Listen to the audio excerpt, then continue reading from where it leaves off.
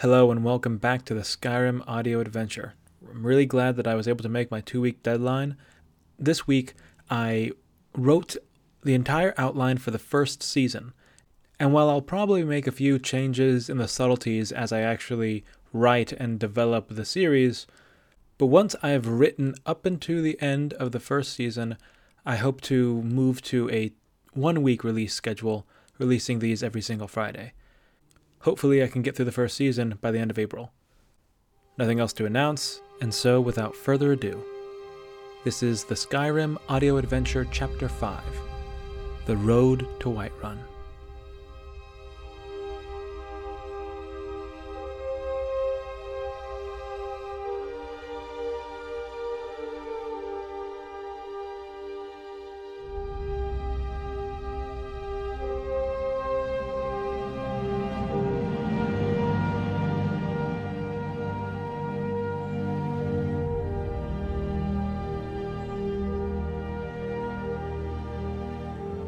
The hunter had always imagined the road to Whiterun to be fraught with danger, that the knolls and bushes beside the road would be filled with beasts of monstrous size and disposition.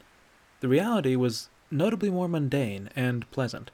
The path snaked down the slope following a series of switchbacks through the trees. One switchback brought the pair very close to the tumbling rapids as the White River ran down to Whiterun Hold. They could see the mist spraying up out of the rocky riverbed. Bracknell carefully scrabbled up some rocks to look down into the flow. When he turned back to grin a childish grin at the hunter, his beard was sparkling from the mist. The hunter had to smile when the late morning sun turned the old man's beard to shimmering glass. But he did not join him on the rock. The air tasted like cedar and musky decaying leaves. Higher on the mountain it tasted of pine. And lower, he wasn't sure what to expect. Manure and wheat, maybe. But he was wrong. The smell was that of something bloated and dead. The hunter glanced to Bracknell to see if he was smelling it too. The old man's brow told him he was. The pair's eyes scanned the edge of the road, and after a moment, the hunter stepped off into the brush chasing a speck of red. Much to his surprise, the red was not blood, but the crimson thread that formed the gilding on Imperial Legion armor. A soldier lay dead at their feet. Bracknell knelt over the body while the hunter began to circle around, looking at the surrounding scene. "Who do you think killed a soldier?" asked the hunter. Bracknell rolled the body over to see the face of a young man with dry, vacant eyes and imperial features, his face a death mask of surprise. "Stormcloak, probably. Or a fool. Or a Stormcloak fool. They slit his throat." The hunter found a patch of stale blood on a rock higher on the slope. He turned in time to see Bracknell attempting, somewhat clumsily, to close the soldier's eyes. The old man whispered a soft prayer. "He was killed up there, then thrown down. Do you see a shield anywhere?" the hunter asked. Bracknell finished his eulogy and peered around. "No, I don't. And his sword is still in his sheath. Oh, joy!" The Nord started rummaging in the pouches around the man's waist and held up a half-bloody coin pouch. "We're in luck. There must be at least 20 coins in here." Bracknell stood and started walking back to the road. "Wait!" called the hunter. "For what? Aren't we going to bury the body?" "Oh, sure, with the spades we always carry around. Shouldn't we tell the guards?" "That's 2 bad ideas in a row. You get one more." "Well, if we're going to loot it, why not take the sword? Never carry an Imperial soldier's sword unless you want someone to ask you why you have it. That's 3 bad ideas. Now let's go." The hunter huffed and strode off after Bracknell and back to the road. "You carry a Legion bow," he said snidely when he caught up to the old man. Bracknell tossed him the bloody money pouch. "And as I recall, you asked me about it. Here, count this. We'll probably be able to spend the night at the Bannered Mare. Have you ever had real bread from a tavern? It's brilliant. I miss the braided sort from Cyrodiil. They might have some in Solitude these days." "What do you think happened back there?" "Well, let's see if you can figure it out. Why would a legionnaire not be carrying a shield?" "He was trying to save weight. I thought about that too." "Why would a brigand kill him, but not take his gold?" "They didn't want the gold." "Then what did they want?" And why was the legionnaire alone? He was a messenger. Or a courier. Bracknell nodded. An urgent courier. And a failed one. Mark my words, this rebellion is real. The Penitus Oculatus won't be happy about this. So the Penitus Oculatus is real then? Of course it's real, Bracknell said with a hint of impatience. The hunter had more questions, but honestly he was tired of asking them. He was beginning to feel like a child. So instead, he fell silent and focused on the road. He'd lost count of the switchbacks when he noticed the land start to change. The trees were growing thin, flowers were losing their color, becoming more akin to little blooms of cotton, and there were noticeably less flying insects. At last, the land began to level out, then all at once, the trees just stopped. The hunter turned back to get an outsider's look at the forest for the first time in recent memory. The trees seemed bigger somehow. When he was surrounded by them, he never stepped back to admire them like this. Then he turned, and was faced with the tundra. It was awe-inspiring. It was elegant. It was breathtakingly terrifying. He felt like a bug being abruptly exposed when someone turns over its rock. The hunter's heart skipped a beat and his eyes darted around the sky. He found an angle where his entire vision was blue skies and lazy clouds. A moment later he was blinking rapidly at the ground. The sky was bright on its own. He'd never realized that. Stranger? The hunter looked up to see Bracknell waiting ahead of him. Behind him, the road ran straight and true over fields and farmland. The hunter could make out the faint image of a bridge, and beyond that, a towering outer wall sat at the base of the rocky hilltop city that was Whiterun. From on high, the plains had looked like a flat field with waves of grass, but that was wrong. There were waves in the land, too. The tundra was roughly hewn. Mountains were like trees, and their roots had pushed up the earth, creating lonely outcroppings of rock. Rivers, however modest, cut the land and carved out their own basins. Instead of one horizon, he saw many. Stranger! The hunter's eyes snapped back to Bracknell on the road ahead. Yeah? Are you all right? Yeah. Well, come on then. We're making good time. At this pace, we'll be at the Bannered Mare before nightfall. And so, the hunter followed, staring around like a newborn all the while.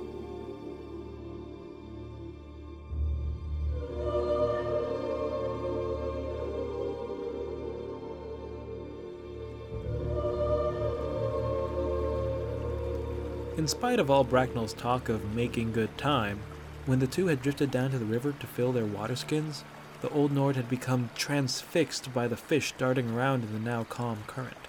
That's Histcarp there, unless my eyes are playing me for a fool. What in the blazes is it doing over here? The elder hunter set down his pack and pulled out what the hunter thought was a folded handkerchief, but turned out to be a very tightly folded dragnet.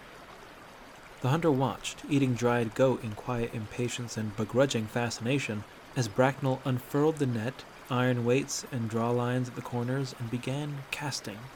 It took him 3 casts to get anywhere near the fish. He didn't ask for help, and the hunter didn't offer. There was a fine line between helpful and insulting, and the hunter respected that line. Or at least, that's what he told himself. He might have just been lazy. Truth is, after the dramatic entrance to the tundra, he had been dwelling in his own head for quite a bit. He was determined not to linger on the choice he'd made with the letter, but for some reason, nothing in the outside world could hold his attention for long. So he found himself compromising by just existing. He was good at that. Mistakes, pain, and confusion. Perhaps if he were a wise man, he'd walk through the world secure in his actions, confident that he saw all ends, but then again, perhaps not. Perhaps he would only be frozen by the weight of possibility. There we are, Bracknell said as he pulled the net in for the 3rd time and began delicately extracting the small, ruddy gold-tinted fish. They are Histcarp. I normally don't see these this far downstream. There is a breeding population in Lake Elenalta, but the eggs never survive the rapids. Or the salmon. Bracknell looked up and down the river. Where are the salmon? He thought aloud. The salmon should have got them before they ever got to Riverwood. There was a long pause. The hunter didn't answer. Bracknell threw 3 hissed carp back and quickly killed the 2 he kept. After gutting them and pocketing the livers, for some reason, the Nord stood and handed the hunter one of the small fish. There is something wicked out there. Something that's killing salmon and chasing elk across rivers. It's got to be on Bleak Falls Mountain. It has to be. Then he bit the head off the hiss carp and walked back to the road. It was well past midday when the pair finally approached the bridge. When they got there, they found a crossroad. There was some kind of tributary crossing in front of them, necessitating the bridge, but to their right there was another bridge a ways off that crossed the White River. Leaning, arms folded against a squat cobblestone wall, was a muscular Nord, swaddled in an earthy yellow sash over a chainmail shirt and some kind of scaled armor. A sword rested on his hip. A thick wooden shield with a stallion emblazoned on the face rested against the base of the wall, and a thoroughly bored expression rested on his mustachioed face. Bracknell raised an arm as they approached. "Good day, guardsman. What brings you to such a lonely post?" "Good day, citizen," responded the guard in a well-rehearsed manner. "I stand for the protection of the people in hold of Whiterun." Of course," Bracknell nodded. "But really, who'd you piss off to get stuck out here?" The guard pursed his lips and spoke in the same diplomatic voice. "Commander Caius is the captain of the guard here in Whiterun. He's a good man." "I see, but shouldn't you at least have a partner?" "Jarl Balgruuf is loyal to Whiterun above all else. We're in good hands." "I see. Since Balgruuf isn't choosing a side in the war, you have to cover all fronts and are stretched a bit thin, are you?" "The Whiterun guard is well capable," the guardsman said, still in that formal voice. Then, in a more relaxed one, "What brings you to Whiterun? Please forgive my rudeness, but you aren't exactly dressed for the city." "No, we're not. We make our way in the wilds of Falkreath, but news of Whiterun's heroes and artisan smiths has brought us to your doorstep." "I understand. Skyforge burns hot, I assure you, but good luck dealing with the Orland. He knows the value of his trade, and you don't look like his normal customers." "We're decent enough folk. I'm Bracknell, and this is the idiot." "I'm Guardsman Urgalas. It's good to meet you." "Stranger, offer the man some of that meat you had." The hunter held out the bag, and the guard took a couple strips with a grateful look in his eyes. "Well, we must be off. May we meet again at a more favorable posting." The guard only nodded as the hunter started across the bridge to the city. "Stranger, where are you going?" The hunter looked back to see that Bracknell had instead turned left onto the road that skirted the tributary. He looked ahead of him to the towering spires of Dragon's Reach Castle. "To Whiterun?" he said, unsure. "Well, that's the back wall. The front gate is over on the other side this way." "Oh, okay." The hunter jogged back to Bracknell, silently annoyed. "See what I mean, Urgalas? Idiot." The hunter had thought they were almost there, but now, knowing they'd be walking parallel to the wall for another hour, that whole fishing excursion felt all the more unnecessary. The pair remained silent as they passed by mills, fields, and farmhouses. There was one very large, stately building with a gaudy sign next to it that read, "Hunting Brew Meadery." The hunter had to stare at it, but didn't say anything. Then, suddenly, apropos of nothing, Bracknell began to sing. "There once was a woman as fair as an evening in springtime at old Stross Mackay. The night tossed her hair as I kissed her cheek, her bottom and bosom and thigh." That's not how it goes. "Oh, really?" "Yeah. I've been trying to get a rise out of you for ages, but you've just been a soggy sack the whole way." "No, I haven't."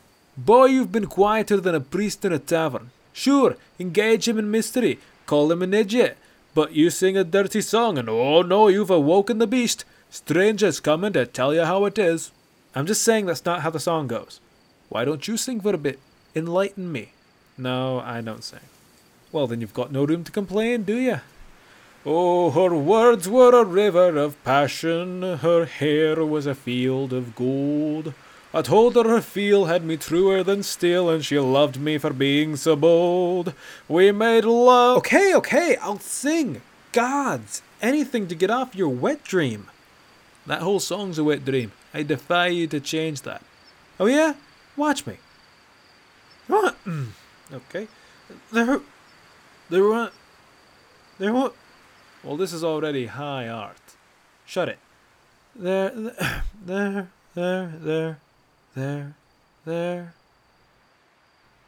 There once was a woman as fair as an evening in springtime at Old Strass Mackay. She danced on the sand with a lute in her hands and a sapphire sea in her eyes. She sang when the sailors were loading and leaving. She sang when the sailors came home. But every man knew if she's singing of you, you'd find fortune wherever you roam. One day I was crawling, so listless and drawn, on the sands of Augusta by sunset, when I floated along on the wings of a song to that beautiful island brunette. She pegged my leg, and she patched my eye, and she told me that I would be strong. Then bathed in the moonlight, she was all mine, till she faded away by the dawn. Now I've sailed the world, I've tamed every sea, from the Red Mountain back to Kubai. I've seen all the wonders, but nothing compares to the woman of Old Strass Mackay.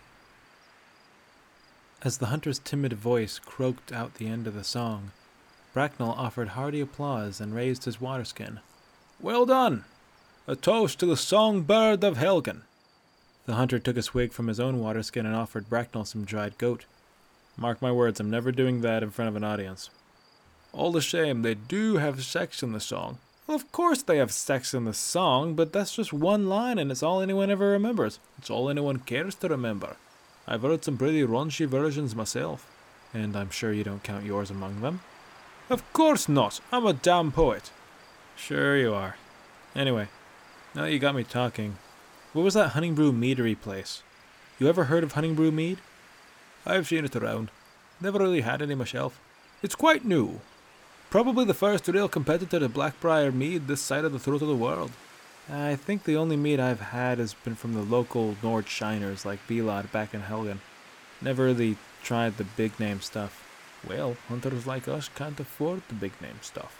Ah, we might yet. We got 8 gold, 12 silver, and 5 copper from that soldier. The Legion isn't paying like it used to. Or maybe he was just a big spender. So, do you like sweeter meads or harder meads? Quiet. Oh, is that a personal question? I said quiet, stranger. The hunter looked back to see that Bracknell had stopped dead and his pale blue eyes were scanning the crop field to their left. The hunter followed his gaze, only seeing waving wheat and little squat pumpkins. What's going on? We're being hunted. No sudden movements now. He came up next to the hunter and pointed to one of the half-broken cobble walls, whose role seemed to be to divide the crops. I know you're there, Ayala. Come out from behind that wall. There was silence before the winds of the prairie whipping past his ears and making the grass hiss. Then he jumped, as a clump of buckwheat to their right stood up and turned into a lithe Nord woman. The hunter stared as she stepped out onto the road, her auburn hair whipping across her steely blue eyes, not dissimilar to Bracknell's. She was wiry like him, built for speed. Her armor was minimalist and bizarre. She had heavy shoulder and hip protection, but everything that would normally be covered by a shield was made of unarmored hides. Her sides and the inside of her thighs were completely uncovered, open to attack and the cold. It was practically a skirt. 3 steel bars, inlaid with green pearls he didn't recognize, crossed over her bosom. She wore long green sleeves under her gauntlets that went up past her elbow, finishing in tight rings above her biceps. A strong bow was held loosely in her right hand, and fine arrows peeked out from behind her back. The striped fletching of eagle's feathers made him feel a bit self-conscious of the ratty crow's feathers on his arrows. She grinned at the elder hunter from behind 3 streaks of olive face paint. You're losing your edge, you old hound, she called in a voice that lacked any feminine trill. This was not a delicate lady. This was a warrior. The hunter didn't always know why he felt threatened when he did, but this time it was clear. She was skilled, well-armed, camouflaged, fast, bold, immune to the cold, and there was something predatory in those eyes that made him sure she was leagues ahead of him. "Ah, horse piss, I knew you were there, didn't I?" Bracknell puffed up in his furs a little. The woman stepped over swiftly and abruptly threw an arm around the old Nord. The elder hunter laughed and hugged her back. "It's been too long, Bracknell. I was beginning to worry. I thought you got taken by a bear or something." "Oh, if I was ever taken by a bear, you'd hear the battle all the way up in Jorvaskr." The hunter's ears perked at this. Jorvaskr? That meant this woman was one of the companions. Bracknell continued. "How's Kodlak?" "He's better. He's better than he was. He can't move very well, and I fear his fighting days are done, but he's healthy." Good. I'll have to pay him a visit. I doubt any of the others remember me. The self-obsession of youth and all." "Skjor might remember. He's heard me talk enough about you." "Oh, no. How will I ever look him in the eye?" "Relax. Just some lessons from when I was a pup." "I was hoping to run into you, but what are you doing out here? Surely you can't smell me from way up in the city." "Oh, Severio Pelagia told us the giant has been stealing his cows. I've staked this place out for a couple days, but so far nothing. Enough about that. What did you want to see me about?" "Well, it's this little ferret right here." Bracknell turned back to the hunter. "This ratty-looking fellow here is Stranger. And Stranger, this is Aella the Huntress, one of the inner circle of the companions." The hunter was no expert on the subject, but he did know this. A long time ago there was a big Nord hero named Ysgramor. What he did, the hunter didn't know, but his fellow warriors and those who followed him were known as the Companions. Today, the Companions still existed as a guild of warriors and protectors, not bound by code or oath, but simply by honor. Their members have songs and books written about them. Their heroics over the years were legendary. Some warriors come to the Companions to make a name for themselves. Others already had names when they got there. The names of Companions were as renowned as those of sitting Jarls, especially Kodlak Whitemane. That was a name he'd heard repeatedly back in Helgen. What the inner circle was, he was unsure, but the Companions were a very big deal in Skyrim. Now this old man who lived in a tree was greeting them like old friends, and Aella the Huntress was staring him down like a pack leader stares down a challenger. She was an inch or two shorter than him, but in his eyes she towered over him. He did his best not to weather beneath her gaze, but felt that, just by trying, he had somehow failed already. "You want this one to become a whelp?" "No, not exactly. I just wish for him to learn his way around a sword." It would be hard to convince any of them to train him without committing to serve the hall, or at least showing the ambition to join. There are no binding words or contracts, but there is honor. What reason would we have to waste our time on someone who isn't even a whelp? "Oh, that's not even the worst of it," Bracknell said solemnly. He grabbed the hunter's injured hand and held it up for the huntress to see.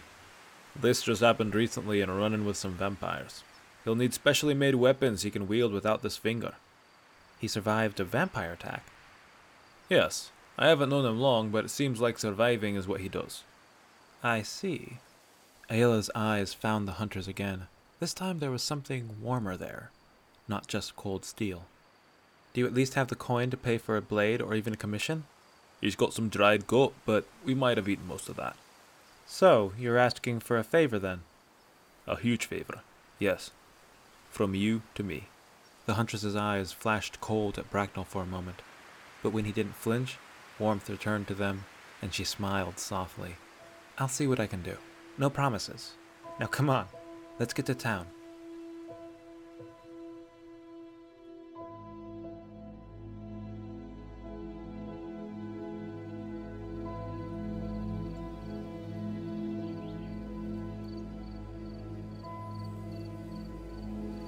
The walk past the stables and up to the gate felt familiar to the hunter. The stonework and the guards on the ramparts and parapets reminded him a bit of Helgen. It was a winding path through ruin and rubble, in some places wood replaced fallen stone. Whiterun guards in their sashes of wheat gold stood like statues under the wooden roofs of their wooden towers, themselves standing on the stone rubble of the tower that used to be there, where walls could not be replaced. Sharpened wooden stakes protruded to deter any attackers. The comparatively short walk spoke of years of siege and the slow erosion of time, yet the city still stood, a centerpiece of Skyrim in more ways than one. The gates were different, proud and gilded in golden powder, emblazoned with roaring stallions. "Hail, companion!" called a guard by the gate. Aela proudly dipped her head as the gates were opened for her. The same guard offered Bracknell and the hunter a squinting, mistrustful gaze as the pair followed her through. "I wouldn't worry too much about that," muttered Bracknell, leaning into the hunter. "Most of a guard's job is to sit around and look mean." Hot air blew into their faces as they walked in. Sheltered by the high wall of the gate and the hill the city sat on, a forge was burning to their right. As they crossed a small mound the hunter didn't realize was a bridge until they were across it, the modest sign of the blacksmith's shop came into focus. "War Maidens," it read. The hunter turned to see a dark-skinned imperial woman diligently working the bellow at the porous dome of the forge. For a moment he pictured little Dorothy, all grown up, working away at her craft. He looked ahead to the 3 or 4 dozen quaint hut-like houses at varying distance from the central path. "The city looks good," Bracknell noted. "You think I could get a sturdy footlocker at Belethor's?" Aela cocked an ear. "A footlocker?" "Yeah, you don't think I came all this way just for him, do you?" "What do you need a footlocker for?" "Well, you know me, always finding little treasures." "Where have you been sticking your nose now?" "Nowhere so bad. I'll tell you over a drink. But leave it to say I've got something I can't exactly mount on my wall, and can't exactly fit in my safe." "What on Nern did you find?" Over a drink, the old man insisted. "So, what do you think? Belethor's?" Well, you could try, but I think Adrian back at War Maidens is a better bet. If Belethor doesn't have it, he'd probably just outsource it to Adrian anyway. How do you plan on getting a heavy footlocker into the tree?" Bracknell nodded to the hunter. "This one right here. So don't go and break him, will you?"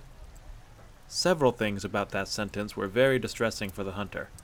He looked back and forth between Aela and Bracknell. "I'm sorry, what's happening?" "Something wrong, stranger? I thought you didn't like debts." "No, I mean, I'm happy to help, but..." "Good, so it all works out. Which way's the market? Dead ahead, right?"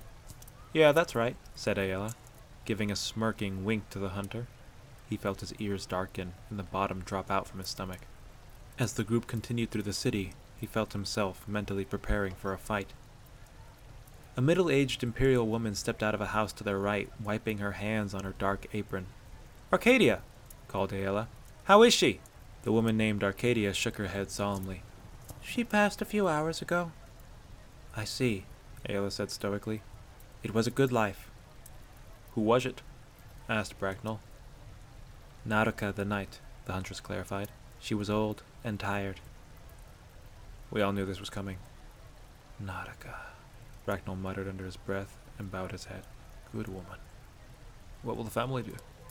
Arcadia pulled her brown hair out of her face and tucked it behind her ears. "Benkild says he's going to move the family to Eastmarch." "Are you in the market, Aela?" "My home is Jorvaskr." "You can go in if you like," Arcadia said. "No," Aela said, stepping off towards the square. "I prefer to remember her how she was." "Me too," Bracknell muttered, and they continued on. The hunter nodded at Arcadia as he passed. He glanced up at the word engraved above the doorway. "Breeze Home," it read. Bracknell had been right about their time after all. The sun had just set, and the inviting entrance of the inn called the Bannered Mare was glowing before them with freshly lit torchlight. But rather than run straight into the tavern, Bracknell swung to the right and stuck his head in the door of a small store with a huge shingled awning. The hunter didn't notice until Aela caught him by his belt and pulled him to lean against the stone well in the middle of the market square. He watched Bracknell's quiver get caught in the door and listened to the brief conversation. "Hey, Belethor, you open?" "Oh, welcome. Welcome to Belethor's..." Yes, listen. Do you have any strong footlockers?" "A footlocker? Well, let me think. Well, if you would be interested in a safe..." "Thank you, that'll be all." And just like that, the door was closed and the elder hunter was back with them. I'll swing by War Maidens in the morning. Sounds good, said the hunter, and once again the group turned to the bannered mare. However, it seemed the fates were determined to spit on Bracknell's ambition of haste, as out of the twilight came two very small and excited figures, a young half-breed girl in a green and blue dress, and a Nord boy in a red, long-sleeved shirt. See, I told you! It's Ayala the Huntress! Cried the girl. Wow! Ayala, to her credit, did a good job of hiding her sigh and turned a noble, if not kind, smile towards the incoming children. Good evening, Mila, Lars. What are you doing out so late? The pair at once drew their wooden toy swords and held them up proudly. We're defending the city from monsters, Mila shouted. Oh, then I'm in your debt. Someone has to protect the city while I'm away, after all. Did you slay any monsters today? Asked the boy named Lars. Oh, why, just yesterday I bested 2 trolls with nothing but a dagger, and I beat the second to death with the arm of the first. That's so awesome! Roared the little girl, displaying a level of bloodlust that made the hunter flinch. Can you show me how? I would love to, but thanks to you two, there are no trolls in the city. What about those 2 men behind you? Asked the boy. Are they bandits? They look like bandits. The hunter's heart raced and he glanced behind him, but no one was there. When he looked back, Ayala the huntress was smirking at him again. Yes, she said, and the hunter felt Bracknell pull his bow and quiver over his head. They are bandits, especially this one. The hunter felt Bracknell slip his bearskin pack off of his shoulders. Tell you what, Ayala said, turning back to the kids. I'll show you how to take care of a bandit. You just have to let me borrow your swords. Yeah! It'd be an honor, companion. Ayala stood and faced the hunter, who only now registered that he'd become light and unencumbered. She tossed him one of the wooden swords which he caught in his offhand. His deep brown eyes clashed with her steel blues. Defend yourself, Mr. Bandit. You now face the wolf of Whiterun.